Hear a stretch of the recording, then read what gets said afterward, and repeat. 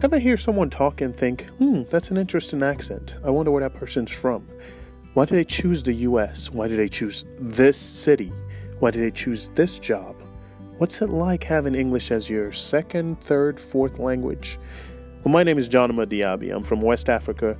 Originally, I'm from Sierra Leone.